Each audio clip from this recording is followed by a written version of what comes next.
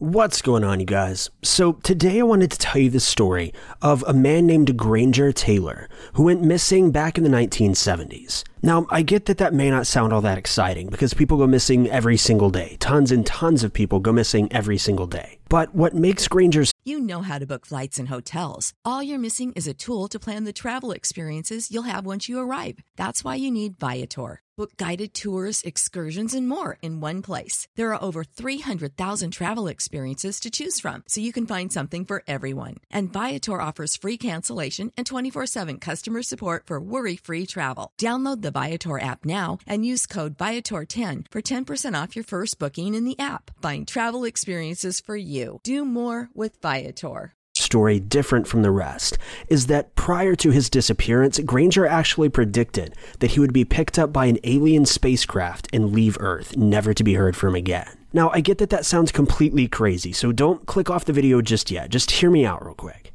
So back in 1972, hurricane force winds were striking Vancouver Island, where Granger lived. There's a terribly violent storm going on, and pretty much everyone in the area was utterly terrified. Though Granger decided that in the midst of this storm, he was going to leave his home and go out to eat at his favorite restaurant. So he did just that. He then returned home and wrote a letter to his parents that he left in a barn out back. And in his letter, he said, "Dear Mother and Father, I've gone away to walk aboard an alien spaceship, as recurring dreams have assured a 42-month interstellar voyage to explore the vast universe, then return. I'm leaving behind all of my possessions to you as I will no longer require the use of any of them. Please use the instructions in my will as a guide to help. Love, Granger." After this, he got into his pickup truck and left, never to be heard from again. Now, prior to this, Granger was well known as being a pretty decent pilot, as well as an avid ufologist and alien researcher. He was also known to have been extremely gifted in mechanics, and at one point he actually came across a train that was just abandoned in the woods. The train wasn't functional, and it was basically useless, just abandoned in the woods for who knows how long. Though Granger saw potential in this train and actually fixed it up in less than 2 years, and had it running perfectly fine. Now, this is pretty incredible because he had no training in this whatsoever. He basically just figured it out as he went. So he was a pretty brilliant man. So fast forward just a couple years, and Granger eventually got his pilot's license. After that, he went and bought a vintage Kitty Hawk, which is a warplane. It was also non-functional at the time, but he restored it. This plane was actually put on display at a museum for a couple years, but it was eventually sold to a collector, back in around 1981. So after restoring this plane, Granger decided that he wanted to take on a pretty enormous task, to really put his skills to the test. So he had the idea of attempting to build a flying saucer. Now, while it's not believed that he actually was able to craft a fully functional flying saucer, he did actually create a replica of one that was supposedly life-sized, and he kept this out back of his parents' house near the woods, basically as sort of a hideout, and it remained there until the day he went missing. Though having it as a hideout wasn't good enough for Granger.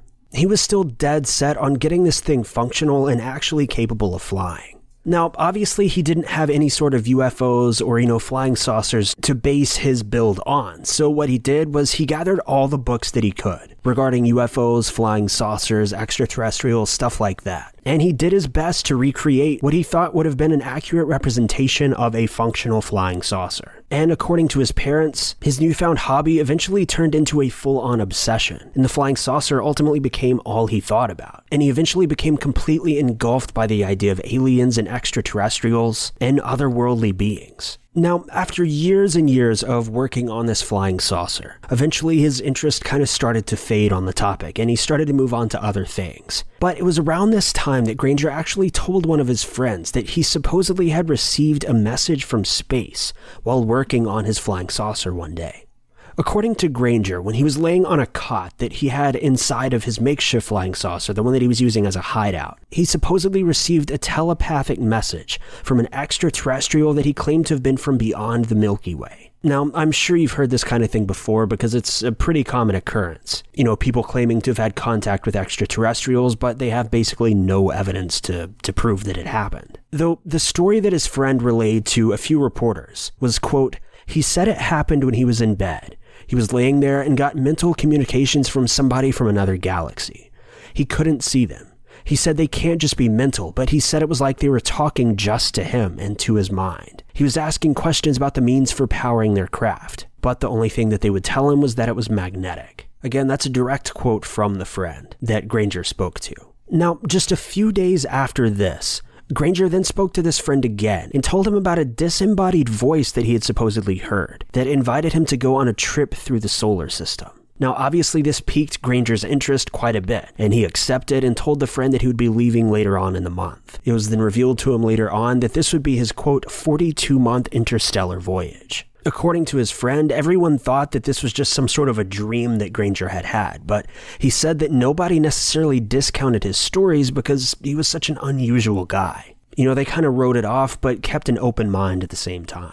It was then later reported that prior to his disappearance, Granger took quite a few of his friends out on the town one night as kind of a going-away party. Now, fast forward to the day that Granger actually went missing. An eyewitness account from a server at the diner that Granger attended says that he came in just before the storm hit. He then ate his meal, paid, and left. And as he was leaving, just moments later, that's when the storm really started to come in. You know, with crazy winds blowing in, intense rainfall, just an absolute mess. And according to police, this is the last time that anyone actually saw Granger physically. And it was around that time that Granger left a note for his parents, got in his truck, and simply drove away. And now, over 40 years later, still no one has any idea where Granger is or where he went to. They haven't found any remnants of his body, of his truck, or anything. Now, it is important to note that years ago there was actually an article floating around that claimed that police thought that they had found Granger's truck on a nearby mountain. Though it seems like the origins of this story are actually from a Wikipedia page that a post was made to just a few years back, and that post never actually cited any sources, and as far as I can tell, there's no actual evidence saying that any material or anything from Granger's truck has ever been found. But according to this post, there was some sort of massive explosion, and police found bone fragments as well as fragments of the sheet metal from his truck. But again, this entire post seems to have been just a complete hoax. So to this day, no one has any idea where Granger is. He claimed to have only been leaving for 42 months, but here it is over 42 years later, and, still no word from him. So I want to know what you guys think. Do you think maybe he did actually contact some sort of extraterrestrial or extra-dimensional beings? And maybe he was, taken off with them? Or what do you think happened? Because, strange disappearances, like I said a little bit ago, strange disappearances happen, every single day. But this one is just extremely odd. Not even the fact that he necessarily went missing, but just everything leading up to that. Nothing really adds up if you take out the idea of, extraterrestrials. But I don't know. Let me know what you guys think in the comments. I'd really like to hear some different theories on this and maybe get a different outlook. But anyway, that's the video for today, you guys. I hope you enjoyed it. If you did, don't forget to hit that like button. And if you loved it, be sure to share it and maybe click that subscribe button and consider supporting me on Patreon. But I've been Ty Knots, you guys have been lovely, and I'll see you in the next video.